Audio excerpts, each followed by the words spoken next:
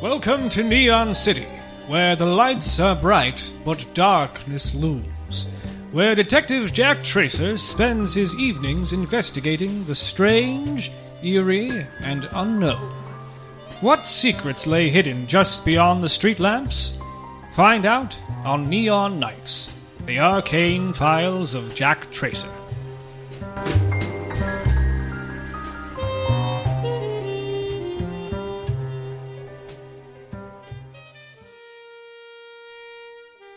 When we last left our story, Jack's two cases had converged catastrophically. Energetic engineer Teodoro Gibbiani had been documented deceased under the assumed name of Kowalski. Can Jack find the connection between these two cases without giving away the game? Find out in Part 2 of The Case of the Neon Nightmare.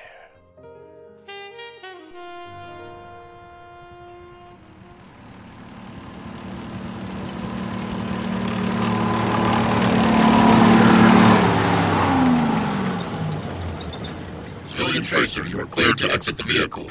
So where the hell are we? McQueen Mechanization Facility 001 AB. One robot factory to another. Hello? I say hello, may I approach? Identify civilian. Sims, McQueen Mechanization Manager number 42B71. I have my, identification. You are cleared to approach. Thank you, Sergeant. Hello, you must be Jack Tracer. The one and only. And you are? Sims, of course. Right, of course. Quite the little song and dance you have here. Oh, I never play with protocol when it comes to men like our good sergeant here. I get it. I've seen firsthand that's a bad idea. Oh, my. So you're the manager here, Sims? One of many. Follow me, please. Sims led me across the wide paved lot where the Black Jacket's ship had landed, and through what felt like a pin-sized door in the side of a monster-sized building.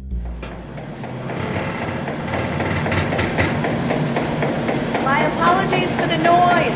This racket always gives me a headache. We can talk in my office. It's soundproof.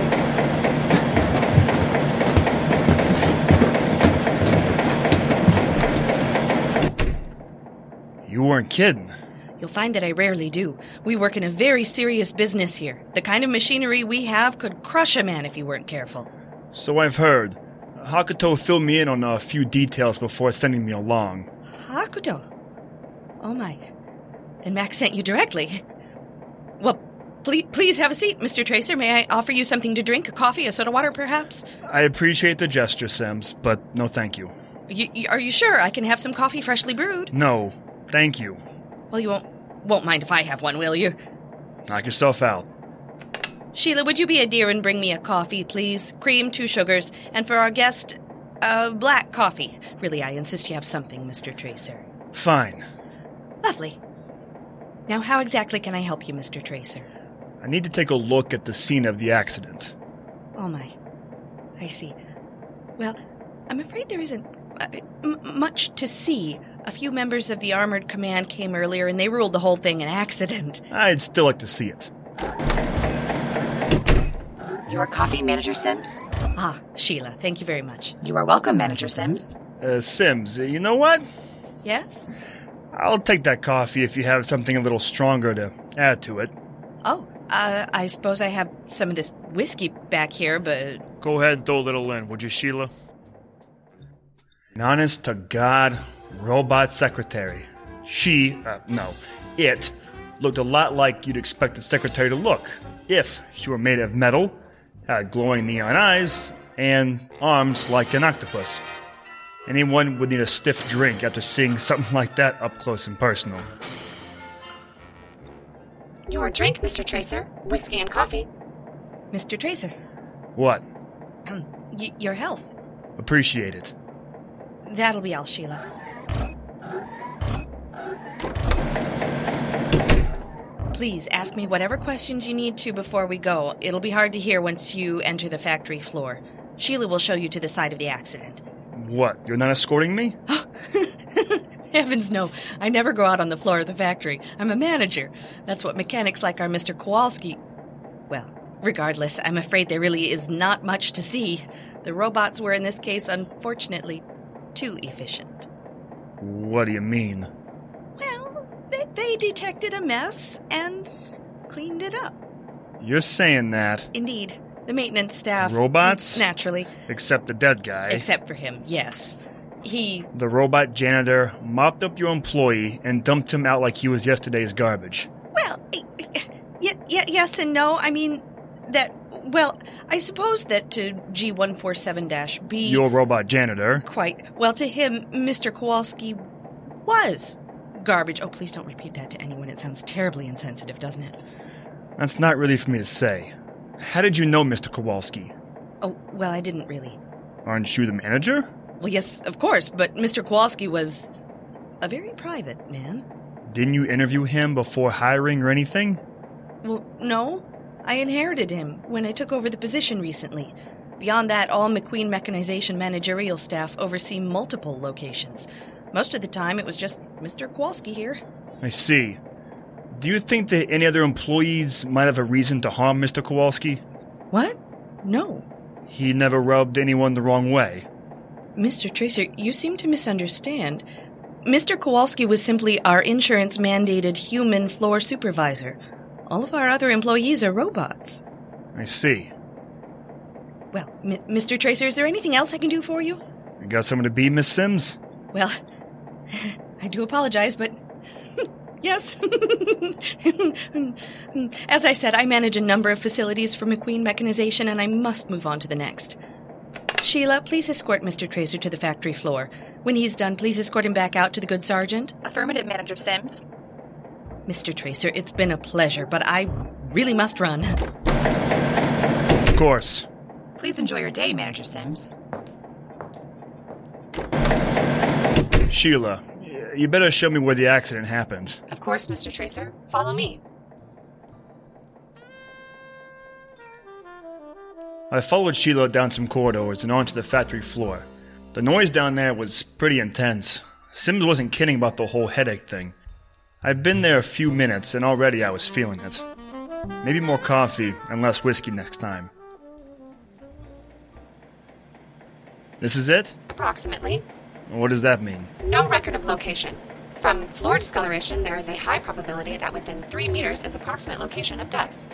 Thanks, Sheila. Not much left. Just a blood stain. Sheila, do you know which armored command unit picked up Mr. Kowalski's body? Standard protocol is to incinerate organic material.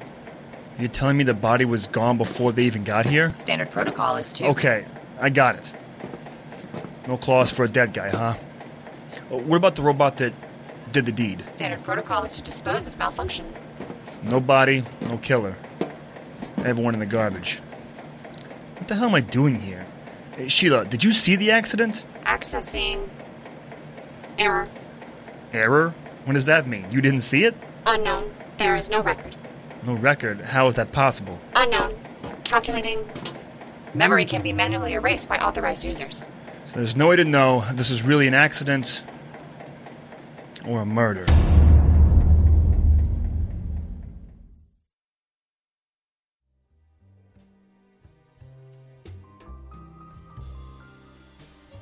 Hello, listeners. It's time for another edition of our audio drama spotlight. And on this episode, we're taking a look at Just Press Playhouse. Here is Gabe in Orlando to tell you all about it. Hey, I'm Gabe. And I'm Orlando. From Just Press Playhouse. And we produce a new show called Time Trip, which is all about time travel, wristwatches, and finding your way back home. And you can find us on iTunes, Stitcher, Google Play, and Podbean, or on our website at justpressplayhouse.com. Follow us on Facebook, Instagram, or Twitter. So long, and happy adventures! And if you would like to be on a future audio drama spotlight, shoot us an email at neonnightspodcast@gmail.com. We're also on Facebook and on Twitter at Jack_Tracer. Now back to Neon Nights, the arcane files of Jack Tracer. I didn't have much. Kowalski, or Gibbiani, depending on who you ask, was dead. Maybe even murdered. I guess that alone was something to go off of, but, whew, what a way to go. Smashed by one robot and then scraped away by another. There was definitely something off about it all, but nothing I could prove. Not yet, anyway. Nothing about this case made me happy. Of course, I wasn't exactly alone in that opinion. As I was leaving the factory, the Black Jackets were already waiting to bring me back to Max's office on that flying castle of his. So, what do you have so far? Honestly, not a lot. My best lead is dead. Yes, the mechanic at the factory. What did you know about him? Hagato, tell Mr. Tracer what else you've been able to find. There seem to be some irregularities within his documentation, but that's common with immigrants. They didn't seem to know that Kowalski was really Gibbiani, or that he'd been affiliated with the Dead Rose. Interesting. Better keep that close to the chest. For now. What is more important is that the camera banks and memories of all factory floor robots had been wiped. It was programmed. It happened at dawn after the accident that killed Mr. Kowalski. Figures. And after the protocol to clear the defective robot went through, both it and Kowalski's body disappear without a trace. No evidence except for the blood staining the floor. Exactly. So if you knew all this already, why did you put me on this guy? There was a prototype at that factory. One Atticus Bell had worked on before disappearing. Kowalski's listed as being one of the lead technicians. Was he ever questioned about it?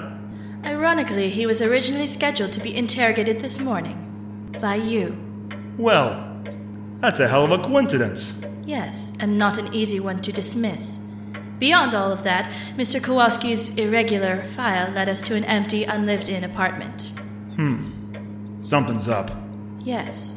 The timing couldn't be more suspicious. My contacts tell me that the Dead Rose is having a huge match this evening. I heard the same. Hagato, contact this Sims character again. I want to know if she's holding anything back. Be as persuasive as is necessary.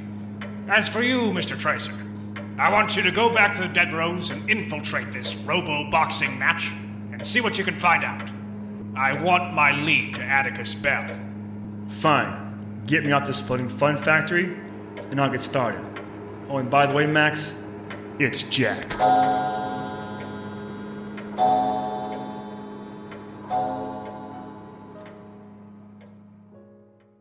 Akuto dropped me off somewhere off the beaten path and gave me directions to walk back toward the part of town the Dead Rose controlled. The walk was a pain. I'd been up all night after all, but at least this gives me time to collect my thoughts. My immediate problem was going to be the Dead Rose. They were just as murderous as Max, but uglier. Well, except for Scarlet. She was a looker by any book. The jury was out, though, if she was going to kill me or kiss me. If I were a betting man, I wouldn't put my money on the kiss. As my thoughts wandered, I made my way back to the Dirty Dog. As I approached, I was met by a familiar face.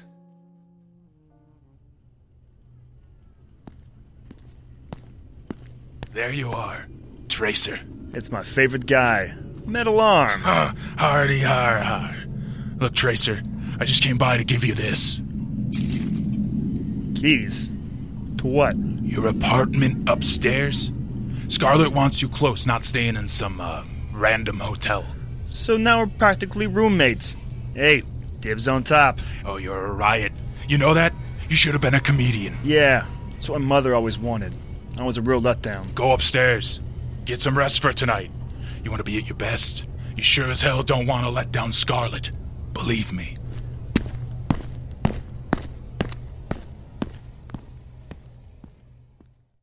I went upstairs to check out this apartment they decided I was going to stay in. I didn't love the idea of being constantly under the watchful eye of the Dead Rose, but if it meant they trusted me, maybe it was worth it. When I got upstairs, I realized it was exactly where Daisy's apartment was above the Smoky Cat in my version of Neon City. I went inside and damn, even the bones of the place were the same. This parallel world thing was going to be hard to get used to. Oh well, I better get some rest. After barring the door and tucking my blaster under my pillow, I did.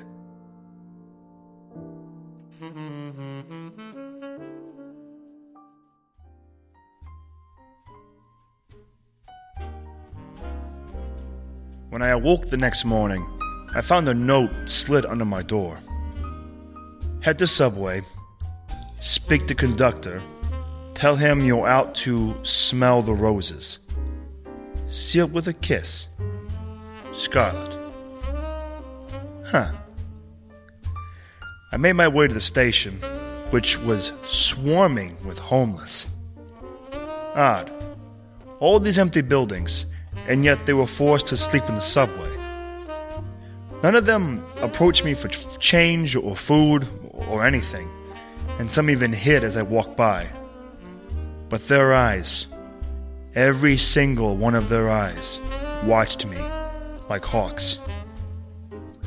As the train pulled up, I made my way to the conductor's car, which was, of course, another robot.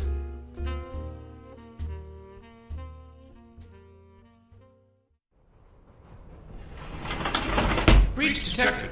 Identify. Hey, I'm, Jack Tracer. Designate citizenship status. I guess I'm a civilian? Civilian, this is a restricted area. Don't worry about it. Please clarify statement. I'm, just here to smell the roses. Identify rose color. Color? Identify rose color, or be destroyed in 3, 2... Red. Correct. What the hell? Are we slowing down? Welcome, Mr. Tracer. Please proceed to the first door and enjoy the match. Sure, thanks. Mind the gap as you exit the train. But it's just a tunnel. There's nothing here. Please exit the train.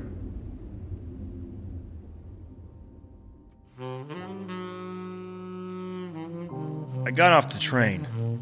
At first, I couldn't quite see anything. But as my eyes began to adjust to the darkness, I looked forward and saw a neon sign flickering in the distance.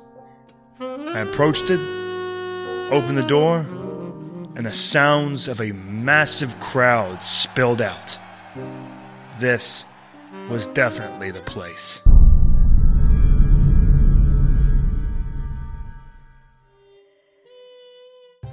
What new wonders await our hero as he steps out the subway tunnel back to the Siren Scarlet?